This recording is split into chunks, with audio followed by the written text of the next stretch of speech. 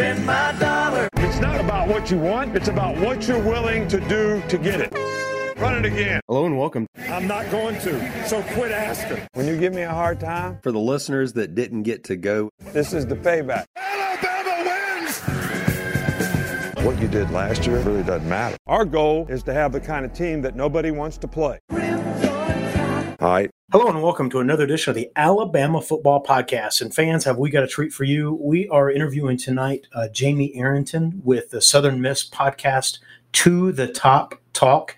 And should be a really good conversation. We break down, like we do, a little bit of questions, a couple of questions about the program, a couple of questions offense, a couple of questions defense, all with the idea of helping us get to know the opponent a little bit. We don't have to be masters of their roster like we are ours, but it helps to know some of the key players that we can expect to see perform and produce for the opponent on Saturday. And so that's what we do here.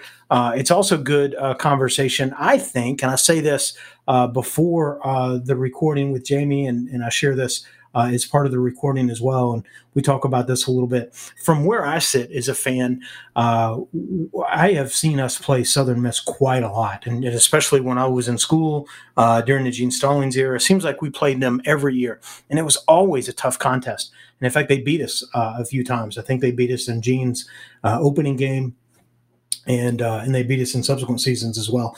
It was always a really tough contest, but there was a mutual respect that came out of that. And so we play a lot of teams that, not that I dislike them, I'm more indifferent about them.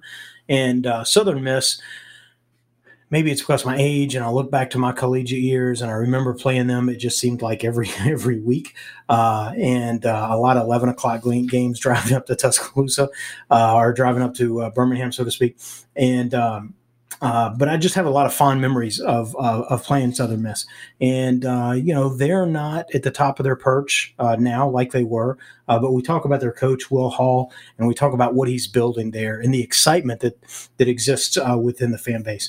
And so if you're anything like me that has a little bit of nostalgia for Southern Miss, then I think you'll enjoy that part of the conversation. If you just want to know about the opponent, then, hey, we've got some of that in there too. And then we have sort of an interesting sort of extra conversation at the end. Jamie, at one point, was the mascot. The Seymour is what they call him, the mascot for the Golden Eagles. And so he talks about some of his experience as the mascot. We ask him a couple of interesting questions about that as well. And so good, fun conversation with Jamie Arrington with To the Top Talk. And as we lead up to our Southern Miss contest on Saturday. And with that, I'm going to hand it off to the interview. Well, welcome, podcast fans. Have we got a treat for you? We have Jamie Arrington with To the Top Talk, Southern Miss Golden Eagle podcast. And we have a lot of conversations or a lot of topics that we want to engage Jamie with around Southern Miss. And we have some very interesting things that Jamie has done that I think we'll have some interesting time talking about after sort of the football talk as well. Jamie, welcome. Dave, thanks for having me. I was born in Birmingham with a banjo on my knee. I don't know if that's a thing. But yeah, it's good to talk to you. Thanks for having me. It's always a treat when we get together with the Crimson Tide. So absolutely. I'm sure it'll be a fun week in Tuscaloosa. Absolutely. Hey, talk about first-year head coach Will Hall. Listen to a couple of his interviews. He seems a very impassioned coach. I think he's the leader in the clubhouse with one of the more strange or more interesting quotes earlier this season. He talked about he thought he was the biggest fraud in the last 50 years. I don't know who he has in mind, after that mark, but nonetheless, very interesting. But he seems very genuine and really cares about the team, really cares about the players. I know it's his first year. This will be his fourth game. What's the overall impression across the fan base for Coach Hall? Well, first off, to put that in perspective, you talk about the biggest fraud in the past 50 years. I have to clarify. It is without a doubt Ellis Johnson. Ellis Johnson inherited a 12-2 Southern Miss team and took them to an 0-12 Southern Miss team.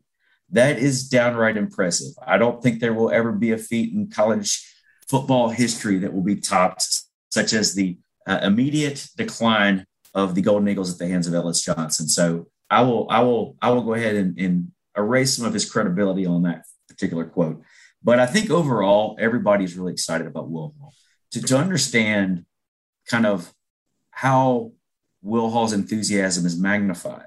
So this time last year, we had Jay Hopson as the head coach at Southern Miss. Well, I say this time last year. At the start of the season last year, we had quite a few players opt out. We had what was setting up to be a promising year. And then that first game, we fell apart against South Alabama so poorly that Jay Hopson resigned. And Southern Miss went through 3 different head coaches last season. The second head coach, Scotty Walden, did a great job, but he wasn't going to get the head coaching job at Southern Miss. So he took the head coaching job midseason at Austin Peay. And then we finished up there with the defensive coordinator taking over. So you had players who, went through 3 different head coaches. It was setting up to be a promising season, just kind of fell apart. Now you get into Will Hall, somebody that comes in who talks the talk, he walks the walk, he brings the enthusiasm. I think the thing that a lot of the fans totally understand that it's going to take a little bit of time to rebuild, to get to where we want to be. And Will Hall's done an amazing job of recruiting, especially in Mississippi. So I think that, most of us understand it's going to take a little time. You know how fickle college football fans can be. But it has been a rough go. I mean, after a game and a half, we lost our starting quarterback, Trey Lowe, to a foot injury. He's out. So you have a true freshman in Ty Keys, who was a Gatorade Player of the Year in Mississippi, just a tremendous quarterback. He's got a lot of potential, but does not really have a grasp on the offense like he probably needs to be the starter. But I think that Will Hall is a fun head coach. We had him on the show, and it was our most listened to. We've been doing this show for 5-6 years, and it was our most listened to episode after a few weeks. I mean, he brings the enthusiasm. He's an old school bumpkin football coach. His dad was a coach. So he's a lot of fun to listen to. If you listen to his interviews, they're going to be a lot of fun. But I think that the team is going to be more fun as the season goes along. And as we get a year or two into Will Hall's tenure, we'll really get a good gauge of what kind of head coach he's going to be.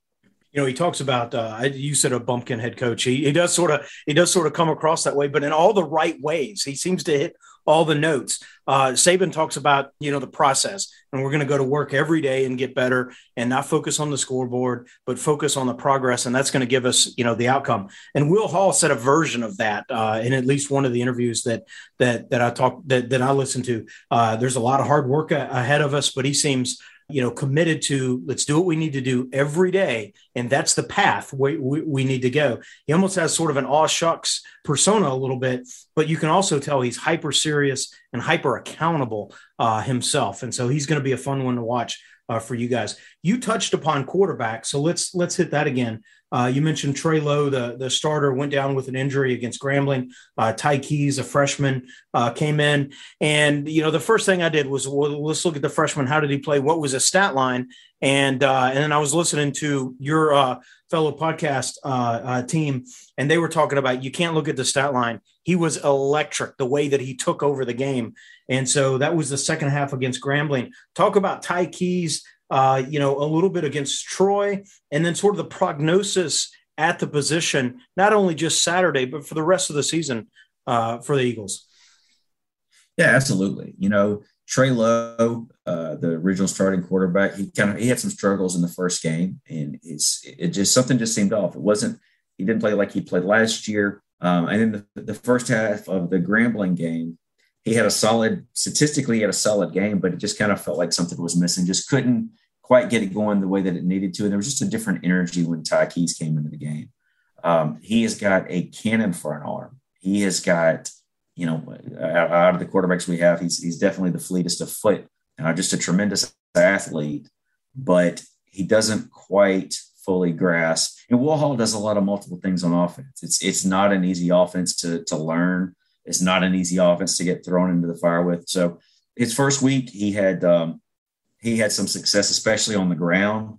Last week against Troy, not as much success on the ground, but his completion percentage was a little better. I think the more reps that he gets, and two, you've got some different guys at different positions than before. We have, the O-line's been shuffled around a lot. There's some new pieces up there up front. Our top receiver Jason Brownlee is banged up. He hasn't been 100% thus far this season.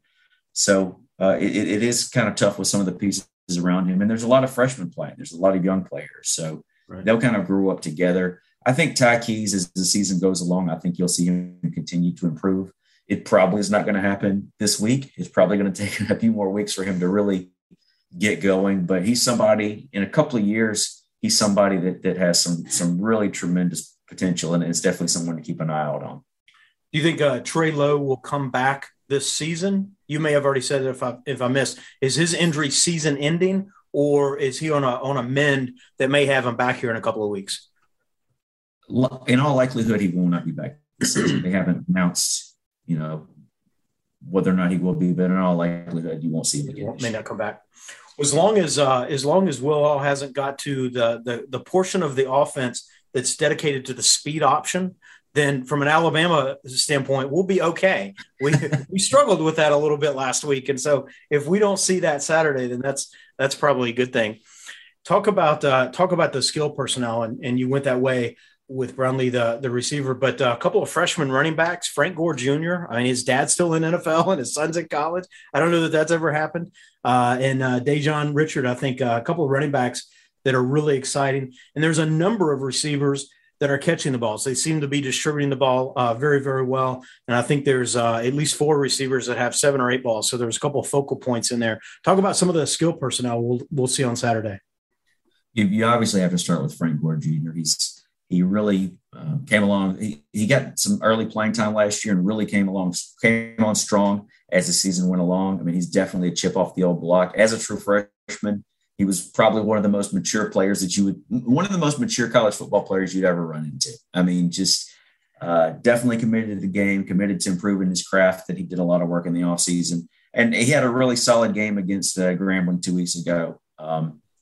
Troy was able to sell out and stuff the run last week, and we just didn't have any answers through the air. So I anticipate that you'll see the Crimson Tide do much of the same there. But Frank Gore, can't say enough about him. He's all conference talent. He's really going to be a lot of fun to watch for the Golden Eagles this season. And then Dejon Richard originally was a South Alabama commit, transferred to junior college, then ended up back at Southern Miss after his COVID year.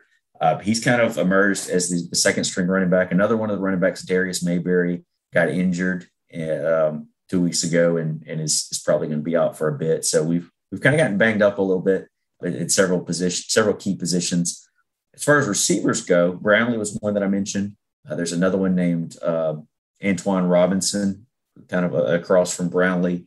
But I think that Robinson was injured, and I wasn't aware of this, but one of my co-hosts made me aware that he had to get stitches in his hand because he caught a Ty Keys pass that ripped the webbing. Oh, you're kidding. His hand. Is that right? So he had to get it stitched up. So I don't know what his status is going to be this week. I think he's going to be able to play. He played some last week, but get some gloves on, right? get some gloves on, tape them up. I don't know. Do what you got to do. There's definitely some players that came to one player that really hasn't been used as much as he probably will be as the season goes along is the tight end Grayson Gunner. He's a Arkansas transfer. Part of that has just been with the inability to establish the passing game in the way that you would like. But I think as Will Hall loves to use the tight end, so I think as the season goes along and we get a little more comfortable throwing the ball, that Grayson Gunner will be somebody you'll see catching passes. Well, my prediction is he'll have a big day Saturday. Alabama, the last couple of years, seems to struggle with the tight end. Florida had no completed passes to the tight end, and going into Saturday, they had 8 or 9 on Saturday. So look for Gunner. If there's an over/under on who's going to have a breakout day, look for the tight end. We seem to let the tight ends, roam around. Who's the big playmaker on offense? Who's the guy? 3rd and long, you got to watch out for. We've got to have the right man covering. It's really tough to say at this point. If on 3rd and long, it normally would be Jason Brownlee. Last year, it would have been Jason Brownlee without a question. He hasn't been 100% this year. He's a little slow off the ball. I'm not so sure that he's completely healthy enough to be fully playing right now. So hopefully he can make up some of that. The big playmaker on offense, without question, is Frank Gore Jr. Though. I mean, he's the guy. He's he's the heart of the Gold Eagle offense. And he's one of the leading receivers, not just running the ball, but he's one of the leading receivers. He's one of those guys with 7, and then I think he's up to 73. So he's right at the top, not only running the ball at the top, but right at the top wide receiving. So he definitely is an offensive threat. We'll have to watch out for him sort of all over the field. Talk about the offensive line. I looked at one of Coach Hall's interviews and one of the articles in sort of the first half of camp, and it looked like the projection was the offensive line was going to be a position of strength. A couple of positions looked locked up, and he was really excited about the competition at a couple of the other positions. I may be looking at this through the wrong end of the lens, but this far into the season, it looks like maybe the offensive line isn't a position of strength. And certainly against Troy, that may have manifest with 156 yards, a number of tackles and or sacks and TFLs. How is the offensive line progressing? Where is it relative to expectation? And how do you see it sort of taking off as the season progresses? Yeah, they definitely haven't lived up to the expectation this year. They're a very big line. Very massive, pretty much all the way across the board, but they've looked really slow at times. And when you've got guards pulling in the type of offense that we're going to run, you just can't have that and be successful. The right tackle, Khalid Washington, he's been a starter now for 2 years. He's been outstanding. He's done a great job.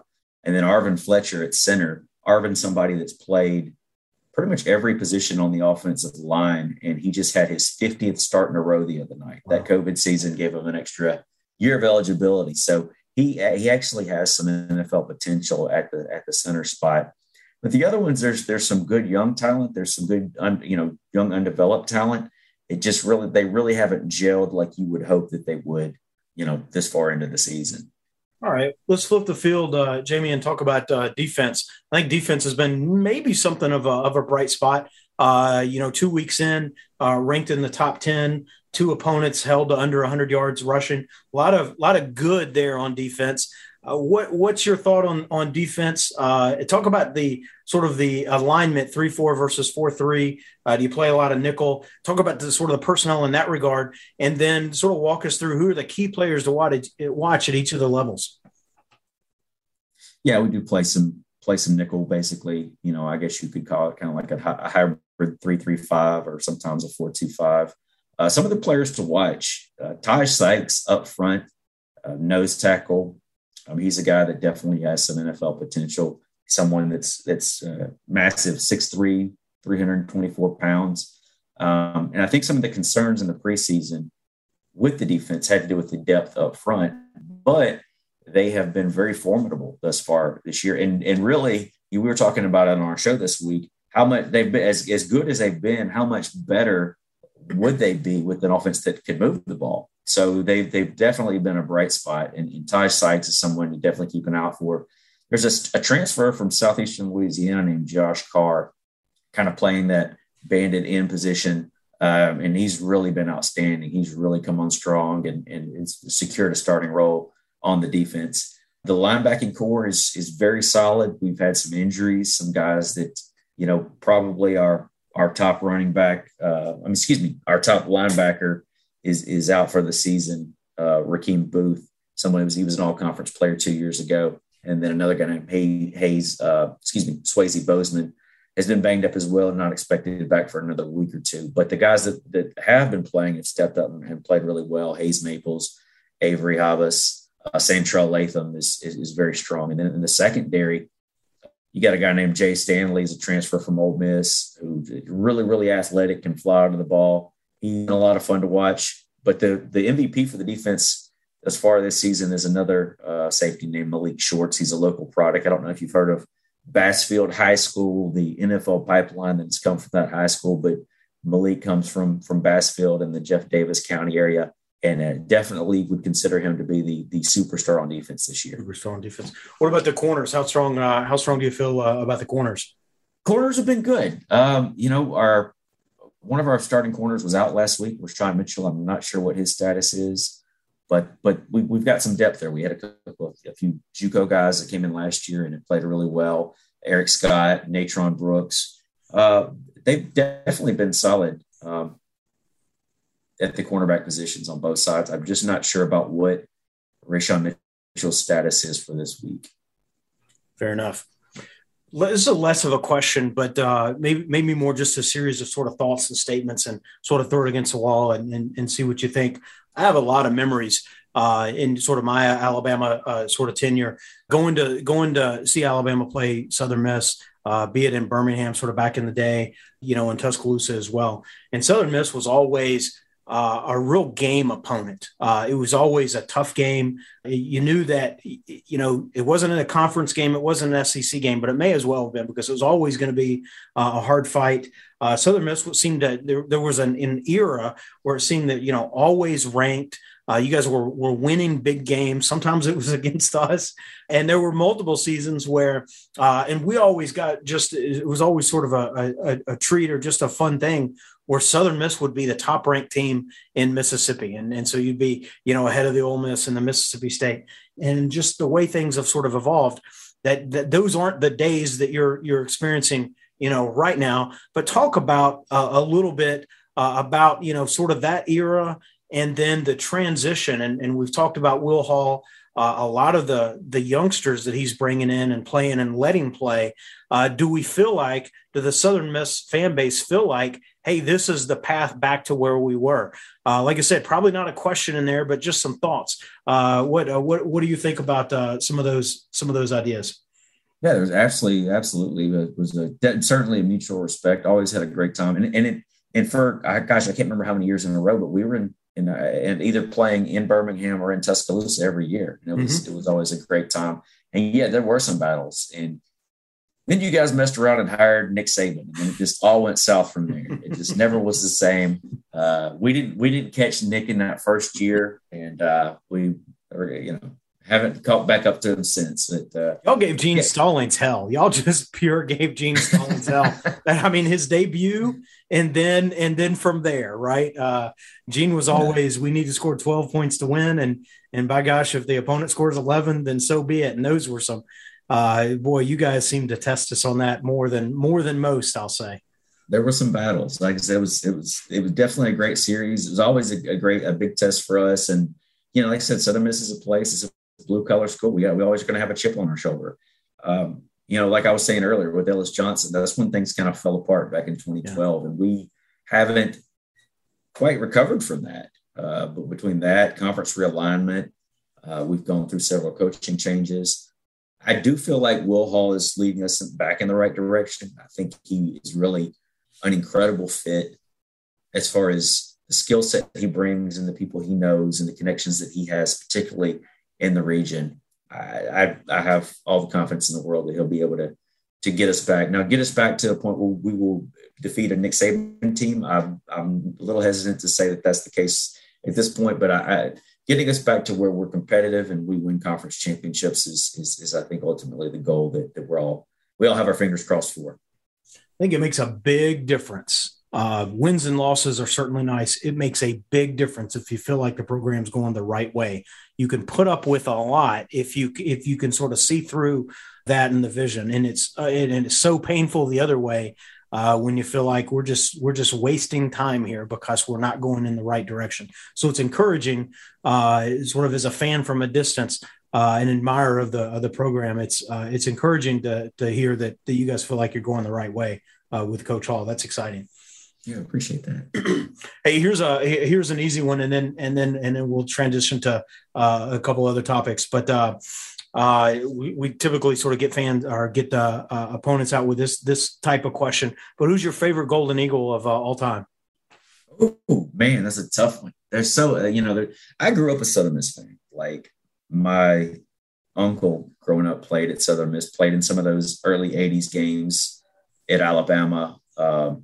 So I grew up in that. So it's really tough to say. I would probably say my favorite is a guy that played when I was in school, almost like a family member. A really awesome guy named Quincy Scott. He's a defensive lineman, played, I think, 5 years with the Chargers and then with the Vikings and Titans after that. Just loved the way he played the game, his enthusiasm on the field.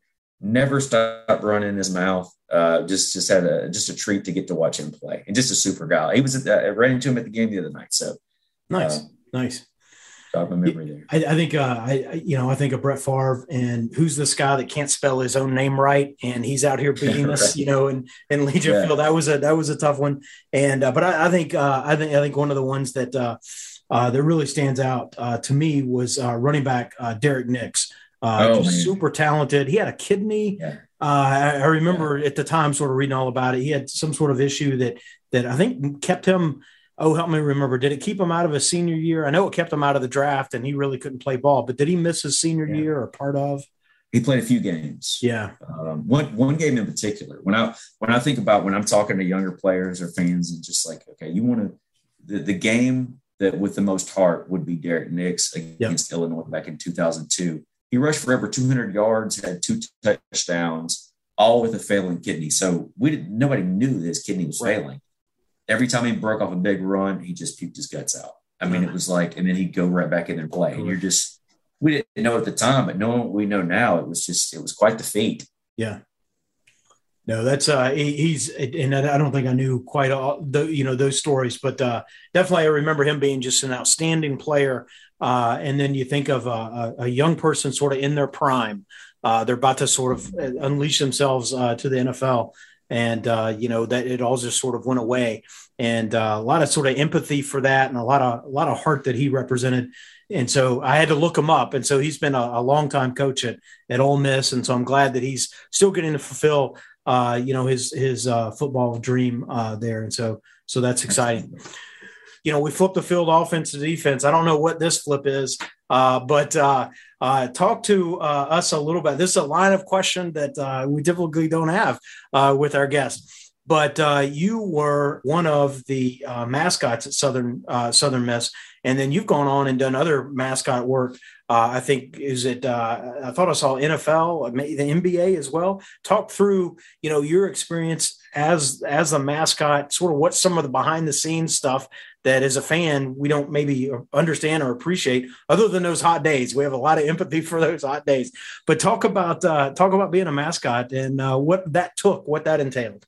Yeah, absolutely. And I'll tie it in with my relationship with the Big Owls at Alabama. I started at Jones Junior College. First time I went to camp, I was at camp with the Big Owls. And the Big Owls, this is 1998, won the UCA National Championship that year.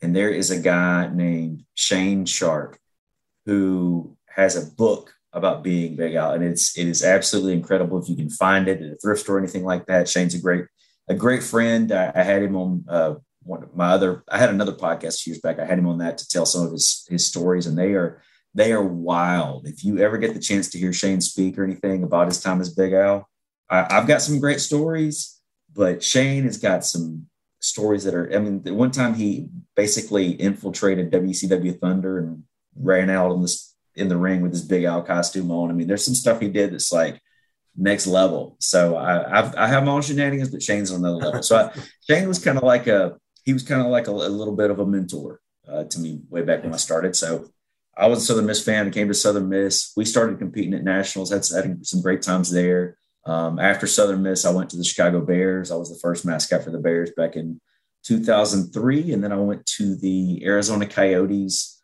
2005, 2006-ish. And was there when Wayne Gretzky was the head coach. So that was definitely a treat. Cool. But I was also involved in a very infamous mascot event that took place in Bryant-Denny Stadium 19 years ago today in September 21st, 2002. It was the infamous Seymour versus Big Owl fight. You can look it up on YouTube. But the guy that played Big Owl, and I don't even know if we're supposed to say the names, but this has been 19 years, so I really don't care. Brett Hill, good buddy of mine. We taught UCA camp, University of Cheerleading Association camps, and we roomed together kind of at some of the camps, like in the main one in Tuscaloosa. And we talked about it. We were like, okay, this is our last year. Let's do something big. Let's do something fun. So we decided to do a WWE style fight. Yeah. Start on my side. I get a little bit of the edge. We go to his side. He gets a little bit of the edge, and we kind of it just ends, and then we go our separate ways or whatever. And it lasted about 5 minutes, and I was worn out. I was like literally like on the brink of exhaustion, if you see that video. So, I hit him with the Stone Cold Stunner. He grabs me and throws me through the Crimson Tide's kicker's net. which broke and was not usable the rest of the game. We go around. I hit him over there with a cheerleading megaphone, which shattered. So we ended up doing about $600 worth of damage. Nice. Okay. And he had to go apologize to Coach Francione.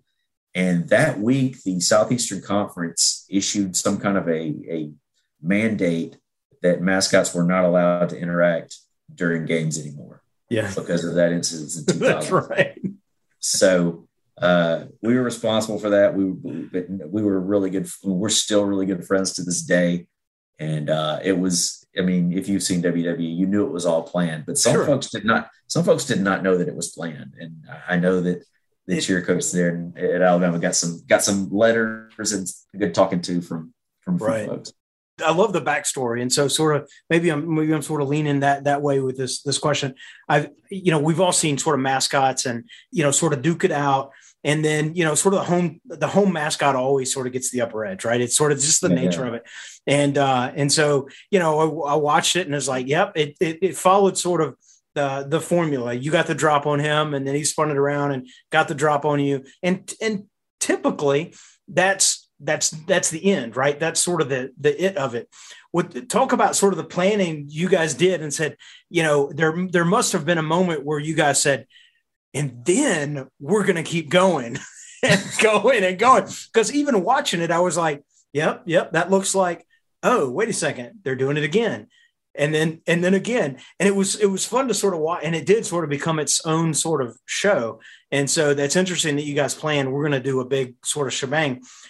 Talk about that a little bit. Did you guys actually sort of get a talking to or getting in, sort of in trouble, whatever sort of the mascot jail is? But what was sort of the process there where you guys said, no, we're going to keep going? I don't think the game was going on. I don't think anybody in a position to make any decisions was paying attention to us. I mean, the fans were, but we didn't I got in absolutely no trouble. I got a call from him after the fact, like, hey, I had to go do this and this. And I'm like, oh man, I'm sorry. But I'm good. But we really had we knew it was both of our last times to face off, and there was a mutual respect. So we didn't want to have somebody go up the winner. We just wanted to keep battling and just kind of at the end, we kind of crash into each other and both fall down and both fall down. Ways. That was kind of like how we wanted to do it. I'm sure we would have taken the die for each other or whatever. Sure. But it was just kind of a mutual respect thing. But yeah, nobody said a word to us. Even really, I don't think after the fact, nobody said anything until I think after the game is when the wrath came down upon him. So.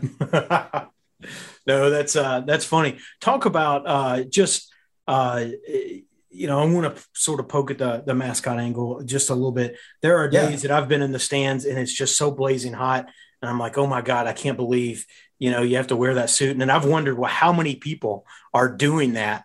And are there different suits? Or if you're the third person in, are you wearing two people's worth of sweaty suit? All these disgusting questions. Those are the one that I have. And then like a cold day, when it's a cold day, is it I'm mascotted up. I'm the most comfortable person here. What's that dynamic a little bit like? Oh yeah, definitely. There are, especially at college programs, you'll have multiple performers. Ideally you want to try to get people of a similar height. That isn't always possible, but there are multiple costumes. Usually you have, 2 or 3 costumes. Hopefully you're able to change into your own costume. Sometimes that's not the case. I've had to share the funk a few times, and this, all right. I wouldn't do it now, but back in college, I guess it was a little more open. Hey, we could say that about a lot of things, I guess. Right. So yeah, it does get very nasty in there. As far as being cold, we're all in the South. It's hot more often than it's going to be cold. Yeah. But when the times it is cold, man, we played TCU. I think it was LaDainian Tomlinson's senior year in the Mobile Bowl. And that was one of the coldest games I've been a part of, even in my time in Chicago. I mean, it's so cold in Mobile. And I did not want to get out of that suit. I wanted to stay in there as long as I could, but we were rotating on the quarter basis. So couldn't do that. Fantastic. That's fun stuff. It's like I said, that's a little extra. We don't get that type of insight. Yeah. So I appreciate you sort of indulging us a little bit. Jamie, we wish you guys nothing but the best of luck starting next week.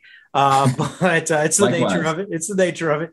And certainly excited. It's exciting. We know you guys a little bit better now, and certainly with the coach and the youngsters, exciting to see sort of the trajectory of the program. We want to get back to, I say this, like we're with you guys, we want to get back to Southern Miss because we have this muscle memory of what you guys, have been, and we want to see you guys back there again.